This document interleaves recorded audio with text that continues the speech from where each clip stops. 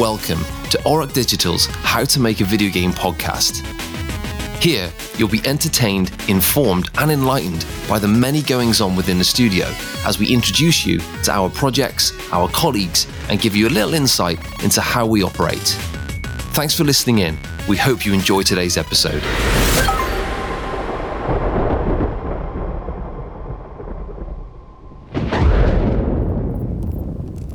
So, Matt, you hear the thunder in the distance? I can, and I don't like it. Yeah, those crickets, the eerie silence. Yeah. Why have you brought me to this campfire?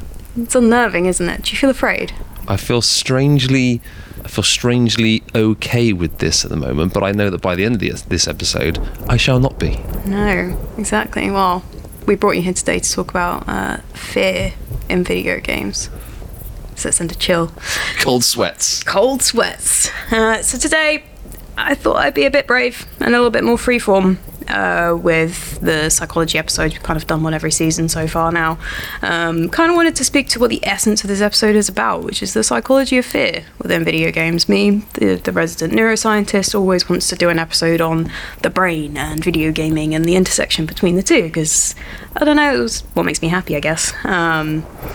And, you know, I didn't want to overly script this either, because there's so much to say, and I think if we overly script this, then, you know, it's not going to really dig down to what it is that gets to us specifically in terms of fear. So the American Psychological Association, or the APA, defined fear as a basic, intense emotion aroused by the detection of imminent threat, involving an immediate alarm reaction that mobilizes the organism by triggering a set of physiological changes. Okay. So we've got a few parts here. There's a threat, there's an immediate reaction, and there's physiological changes. It's kind of like 3 steps to it, I guess. So I guess the first bit to tackle would be the physiological level. If we dive straight in, you ready to go? Let's go. Have you ever heard of the amygdala before? I've heard of this thing. We all have one, right? We all have. Well, I would hope most of us have an amygdala in our brains. It's a little walnut that kind of lives in the temporal lobe, which is like where your ears are, but inside a little bit. It's like right in the middle of our brains. This is interesting in neuroscience because it's really hard to analyze the inside of our brains, like what is actually in the core of it, because of just where all the sensors can actually get to. The further you dig in, the harder it is to detect any signals or activity or anything like that. So the amygdala has always been like quite an under-researched area. But its temporary thing is its primary thing, is it's critical in emotional regulation. Quite simply, it mediates external stimulus, so anything that comes from the outside world, whether that's conditioned or not, so whether it's something we've come across or not, and it outputs commands to the different areas on our brain, like the brainstem or the pituitary gland, and it kind of makes this decision of, are we afraid? If yes, then, you know, let's make a lot of cortisol. Let's make a lot of these stress chemicals. Let's make a lot of this fear response go on in our body. Let's start those heart palpitations, that sweat, that it's called the sympathetic nervous system. It engages. Our breathing becomes short. We start really, really getting that intense fear or moment or being afraid. Have you ever felt like that before, Matt? Many times. Many times, like just before you're about to hop onto a roller coaster at a theme park, or just before you're about to record a podcast episode. You start getting, a little bit worried. And I think this is a really interesting thing for us to talk about, because it's not only related to actual fearful instances or something to be afraid of, it's also like anyone with a lot of mental health disorders, so anxiety or PTSD, they're known for evoking the fear responses in us. So that's the fight, flight, fear or fawn responses that we do. It's where the body shuts down and it doesn't know what to do. And this is because the high level of cortisol that's just coursing through our body, which encourages a lot of adrenaline as well. So it's cortisol and adrenaline together are kind of like this miasma of just energy and fear and stress, and like you're on high alert, you're ready to pounce it at a minute's notice.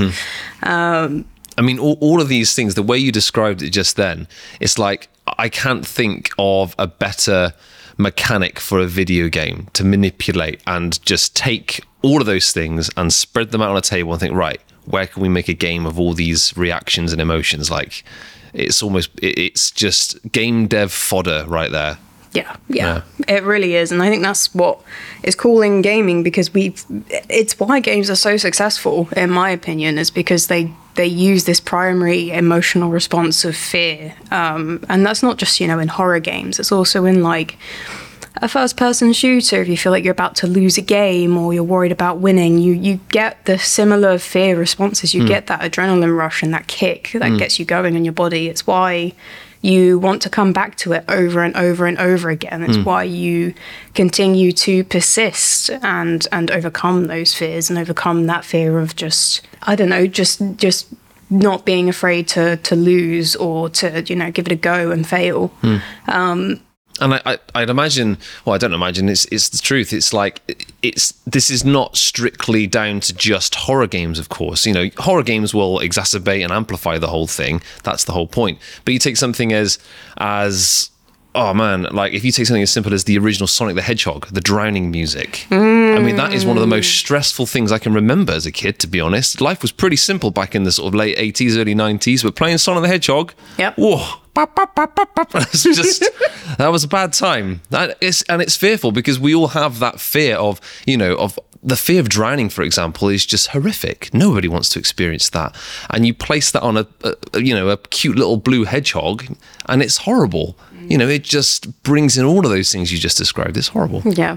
And I'm really glad that you brought that up, because music is fundamentally one of the primary things that's used in video games to evoke that fear response in us. So it's imagine like the sharp violins or the jump scare bashes or clashes or crashes that happen in a game, that kind of thing. I'm not gonna try and imitate them for you here, but it's when Sonic is drowning, that's really upsetting. You don't want him to drown. It makes you want to work harder or persist harder. So that kind of brings me on to something that's interesting, which is this idea of the Yerkes-Dodson law. Okay. I'm not going to pretend that I even know what that is, but please enlighten me. Anyone who did psychology at A-level at school might be familiar with this. It's used a lot in eyewitness testimonies as kind of like a psychological grounding for things, but it is relevant in fear too. So the Yerkes-Dodson law basically puts against arousal to something versus your performance, and it's like a bell curve. So if you're not very interested or aroused by a response, so say if something's not that scary, you're not fazed, doesn't water off a duck's back, your performance in that situation is going to be low because your attention is low, you don't really care, you're not invested in the situation. If you are kind of like a mid-level amount of aroused, so you're like pretty like, oh crap, I'm scared, I'm worried, my adrenaline's going, my heart's pumping, like I'm paying attention and I'm afraid for what's happening right now. So, you're in the middle of playing a game and you're like on a stealth section. You've been in this stealth section for the last 15 minutes, you've almost finished the mission, but you've just got this last little bit that you got to get through. Your arousal is at an all-time like peak point that it needs to be at for your performance to be its best. And then on the downside of the curve, on the other side, is you're too aroused, you're over aware, you're too scared. So this is where you might be in a situation where you fumble something, you let it get to your head. I've talked about Hollow Knight endlessly on this podcast, and I will forever continue to do so, but there's, without going to spoilers, there's an aspect of the game where you have to do like a boss rush from start to finish. It's about 46 odd bosses or something in a row, something like that, and I can do each of those bosses on their own, no problem. When it comes to doing the rush itself, and I get to that 46th boss, I always fumble it at the end, because I'm not only am I like, I've gone past the point of peak performance because I'm too invested, I'm too afraid, because it's all coming to this point, this crux point, and I'm scared that I'm going to lose it. And I fumble it every single time, and it's infuriating, and I know it's just like me getting in my own head, basically. So that's what the Yerkes-Dodson law is basically how scared we are offsetting how well we perform in a game. So this is why it's kind of actually a good thing that games scare us a bit. Like, we have something vested interested in this. We want to be able to feel like we're attached and that we care enough and that we're paying attention to actually do well in the game. What all horror games kind of do. Yeah. I mean, without that tether, without that emotional tether and the vehicle that's driving the two things together, like, the game is kind of broken. You need something to just draw you in. Otherwise, what's the point of all that time and interaction with the thing? You know, you need that emotional bond to what is happening. And it really doesn't matter whether it's a horror game, sports game, anything that just kind of keeps that heart just ticking a little bit quicker than normal, because the tension is really sort of palpable, you know. It's so powerful, really powerful. Yeah, absolutely. Like, you make a really good point. And I just thought, you know, there's a lot of different aspects to fear in games that we could cover. Obviously, running through some horror games that have scared us in the past, I thought that would be a really nice thing for us to do. So just before we start recording, we were actually talking about Slender Man briefly. You know those cold sweats we mentioned? Getting them now. Yep. Hated that game. And it was like the unknown presence of just, and when you'd see him off in the corner of the screen, just this tiny little flash in the corner. For anyone who doesn't know, Slender Man was it a Flash game? I think it was a Flash game, wasn't it? Yeah, I don't think it was pushed with a big release or anything. It just seemed to pop up out of nowhere. Yeah, it was just like this web player game that you could play that had a tall white figure dressed in like a black suit. He was all unmarked, no facial structures. Long limbs. Long limbs, very long. Oh. And you were just in this really, really dark woods, abandoned building kind of setting, and just, you'd be walking around. The only purpose of the game was to walk around. There might be like a couple of things you could pick up here or there, but he was just stalking you, I guess, for want of a better word, and you never knew where he was. You couldn't hear anything. Occasionally you might see him off in the distance, and then at any unknown point he would just come up behind you and take your life, and you were like, excuse me. It was just completely unknown, like the fear of the unknown, not knowing when he was going to turn up, when he was going to hurt you. You had no control in the situation. And the isolation. I mean, the setting, the isolation. You're in this deep, dark woods. We started the episode, we are still here. We're still at the campfire. You know, there's thunder. But it's true, because it's just playing on things that make us fearful from the get-go. You know, if you are alone at night in the woods by yourself, you know, it's very frightening, and especially because when there's no unnatural light, there's no light pollution, and it's really pitch black. I mean, that's actually a bit of an alien thing, and that's a good point. We'll get on to alien isolation shortly, but it's like we're not really used to what actual darkness sort of feels and looks like, because we're so used to having the night lights in our faces and that. But if you go to somewhere really in the sticks at nighttime, it's really dark, really, really dark. And when you experience that, it's like, oh, wow, wasn't aware of this. You combine that with a video game idea, slam dunk, absolute slam dunk. But talking about Slender Man, I mean, you're right, it's the isolation, and also from an audio point of view, it's very minimal.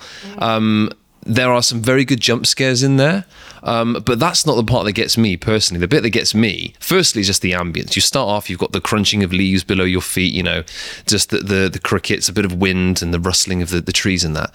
But it's not until that first interaction, and when I say interaction, I can't remember what you do, but you hear like a boom, boom. It's really subtle, like a low piano or something, really subtle. And when that happens, you'll be walking around, okay, I'll pick this up, boom, boom, and you stop.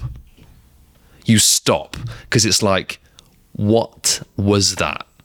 And as you said then, the stalking has now started. Something is out there and it's getting closer.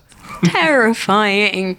And it's so simple as well in its design. It's such a simple premise, and yet it's so effective, because it just really strikes the core of what terrifies us, is that we have no idea what is going to happen next. We have no control over what is going to happen to us. And the claustrophobia that's attached to that, because you can feel that map just getting smaller and smaller to a point where it's like, it's suffocating, you know, it's horrible. Yeah. Absolutely horrible. And that darkness as well, that's just kind of caving in on you. It's awful. And And then I guess as well, there's Alien Isolation as well to move over to. You just mentioned briefly, and I want to take a crack at that one, because what a game. You absolutely should. Now, Alien Isolation is a funny one. I mean, it's an absolute marvel with game development and horror. There's no denying that. I actually haven't played much of it, and the reason I haven't is because it scares the hell out of me. I think I've probably played no more than 3 or so hours.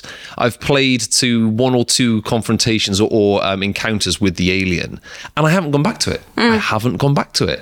It's scary. I don't want to play it. When I was a kid, I was quite open to horror games, specifically like your Resident Evils and Silent Hill, the early ones, because they were very frightening. But I guess maybe I was younger, more naive. I was a bit more daring. Whereas now, as a full-grown adult, it's like, I'm not sure I want to put myself through that. I think I'd rather play Super Mario Kart. And even that is pretty stressful at times. But Alien Isolation, for one, it's the not knowing. It's what you don't see. The sound design, again, from an audio point of view, is just stellar. So you'll be, you're creeping through. When you pull up your motion tracker, that blurs what you can actually see, so it's playing on that sense as well. And then you might just hear some big thuds in an air vent, so you don't even see anything, but it's just playing on all the senses. You know an alien's out there, you don't know where it is, but you know it's stalking you, and you know it's going to show itself at some point, and it's just what you don't see. It's the Jaws effect, isn't it? The longer you don't see something, and the more you can kind of ramp up that peak, when it happens, it happens. And the delivery of that is really, really, well, it's golden. It's absolutely golden. So effective. And the AI on the Alien as well, I think that's what really scares me on that game. And it's probably why I haven't actually played it. I've watched people do playthroughs of it, but I haven't played it through myself, because it's much like you. I was a lot more daring when I was younger, and I loved playing horror games because I thought it was all cool, and I was like, oh, cool. Nowadays, no. Give me the really cute, tiny, cozy game that I can play on the corner of the sofa. Thank you very much. But the Alien AI is so clever, and you know that it's going to find you no matter what. There's no scripting to it. It's completely unpredictable. You can do the same kind of like length of game or section of the game over and over again, but it will never be the same twice. And when you know that alien is hunting you, and you've got to like run away into like a locker or something, and you can see it, you can peek through, you can see it like going around the room trying to sniff you out. And like you're holding your breath. Yeah. You are in real life. You're holding your breath, and you're not making a sound. Yeah. You feel like you are just completely immersed in that situation. Yeah. And also, you know that as far as the character design goes, is you are massively underpowered compared to this thing. It can kill you instantly. It's faster than you. It's stronger than you. It's more aggressive than you. It's smarter than you. And all of those things, that plays on you, because you're like, well, I know that I'm not playing a Space Marine. I'm not geared out with all the latest tech and pulse rifles and stuff. This thing, if it sees me, I'm gonna be dead. So it's, as you said then, it's about hiding under desks, hiding in closets and lockers and stuff. And I think at some point, even the weapons you do get, I think they're more of a deterrent than they are lethal. It's like, well, I can give myself a few seconds to get away.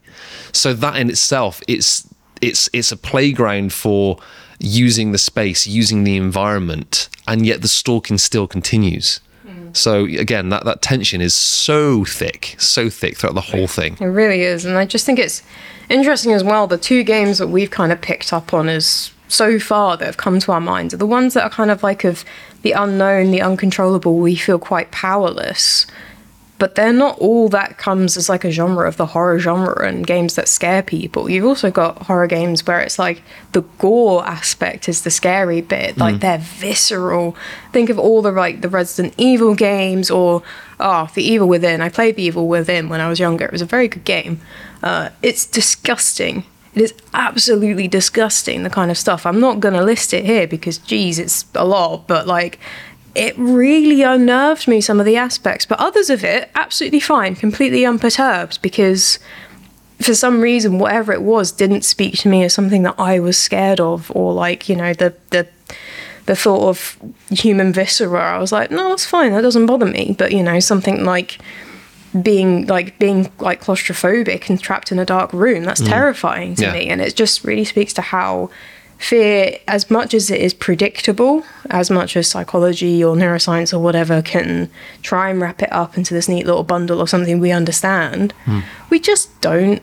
It's something that is unique for different people, different individuals with different life experiences. Like we said earlier, like as you've grown older, you've become more averse to playing those horror games or those scary games because you've lived through that. You don't want to do that anymore. You don't want to experience that. Like, life throws enough adrenaline at you as it is. It throws enough scary things at you as it is. You don't need to add more into the mixture, Just actively go out looking for it, yeah. Exactly. Yeah. So, when you're at home and you're looking to unwind, actually what you want is that solace and that comfort of a game that isn't going to terrify you. But on the flip side, there are many people who still want to do that and still enjoy that because that's what they want to seek out. They want that adrenaline rush. They want that feeling of like, when you've just been on a roller coaster and you've just conquered it and you've gotten off like stealth at Thorpe Park or something and you've just been rocketed up several hundred feet into the air at 80 miles an hour and you get off and you just feel like you're a god. You feel like you could take on anything.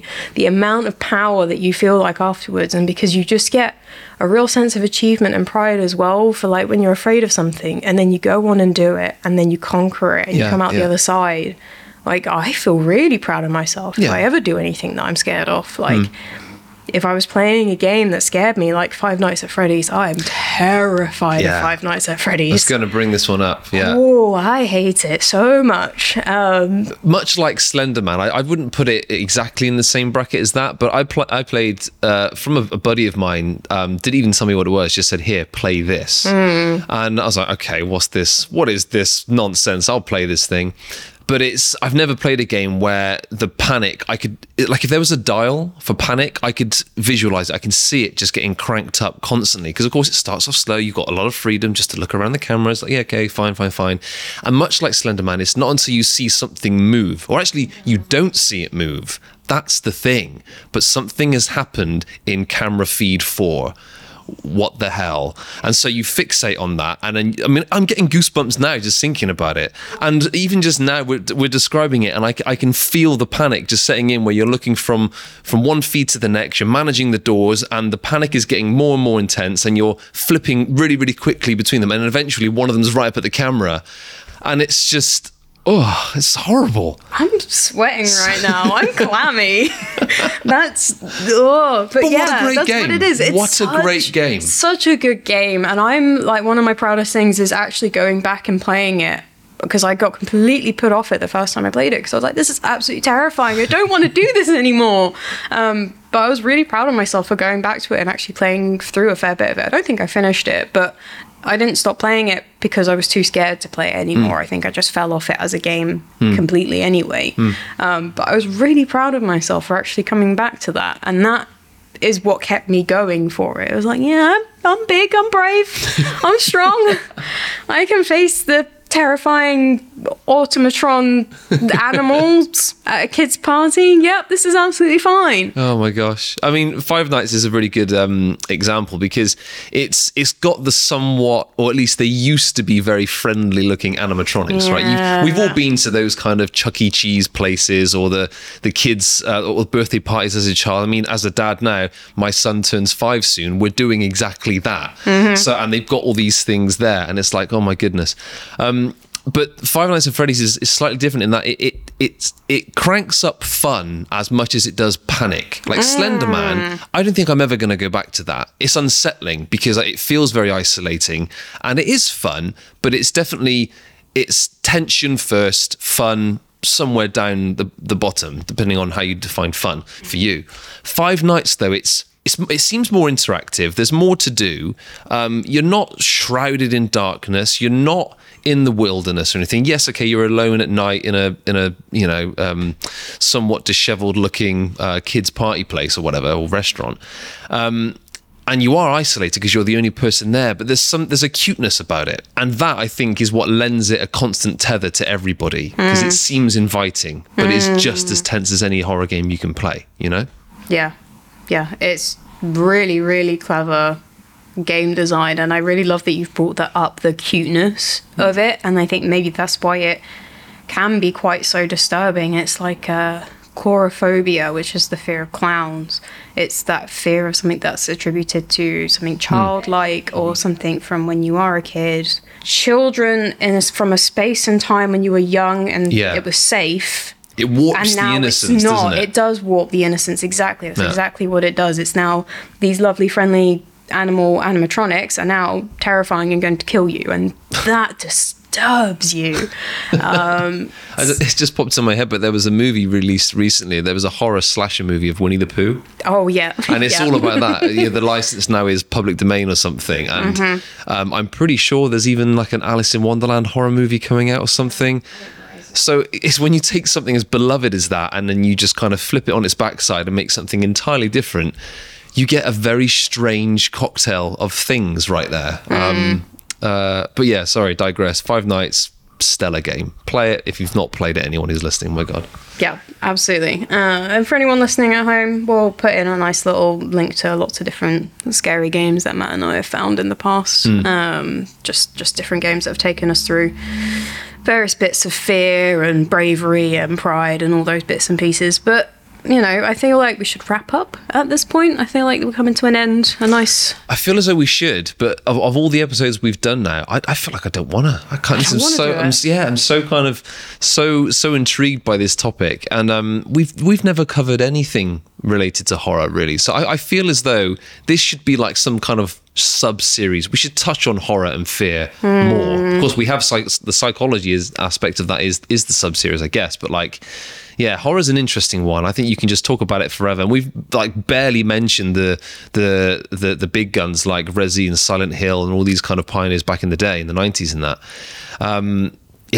We could talk for hours about this stuff, but yes, we probably should wrap up because I can feel the isolation coming in. I mean, the wind's getting a bit more aggressive here, and I'm pretty sure. I mean, I don't know about you, Jess, but there's going to be some sort of piano rumble because you always get that in a forest. Oh, there it is. Okay, let's pack up stuff and let's get out of here. Let's get out of here. Yeah.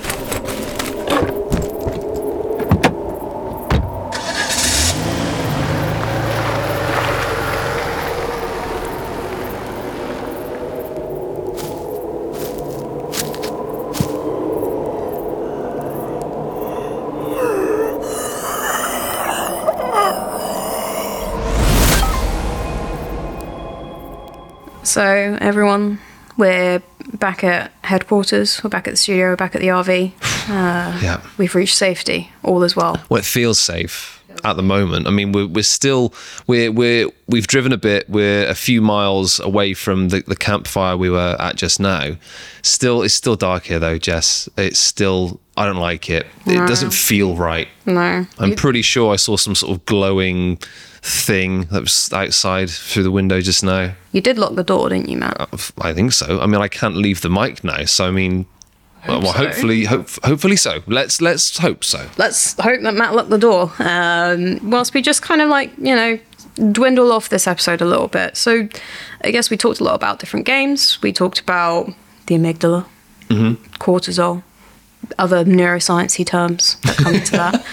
We talked about, you know, how the body goes through this whole physiological response to fear, and, you know, you get, amongst other things, you get the sort of shortness of breath and the heart palpitations and the sweat and the clamminess and just the fear and the terror, and also just how actually a little bit of fear is pretty good for us. It keeps us engaged, it keeps us active, it keeps us focused on what we're doing. It's the fight or flight response. It's what we are evolutionary equipped to do. It's what we've been doing since the dawn of humankind, is this fight or flight plus freeze and fawn, which is a whole other thing to go into. But it's been really cool to go into different types of games, especially having the conversation about what has scared us in the past and how we're pretty similar, actually, Matt. I think we're quite similar in the games that get to us a little bit. But I think we've also kind of realized that the human mind is complex, and video games specifically really do capitalize on this fear of something, be it horror, be it the the fear of losing a game, or or Sonic drowning or something like that. Like, you've got something to lose. There is an emotional investment, and that's what we're afraid of, is whatever we've invested into the game, we're going to lose it. And I think that's what makes video games so successful, so psychologically interesting, but also just what makes them fantastic design and experiences for us to go through, and so unique. And it's different for every person. Every brain is different, and that's what we, the things that scare us will be different to every human. It's been a good episode. It's been a great episode. Well, listen, with that said, let's get up and I'm gonna get back in the driver's seat. Okay, let's get this thing started. Okay. The battery seems dead. It's not starting, Jess. Come on, no. Come on, try again. Try again. Come on, try again. Matt. What was that, Jess? Matt. Get my motion tracker. Oh my God, Matt. Come on. Oh my God. Get out there.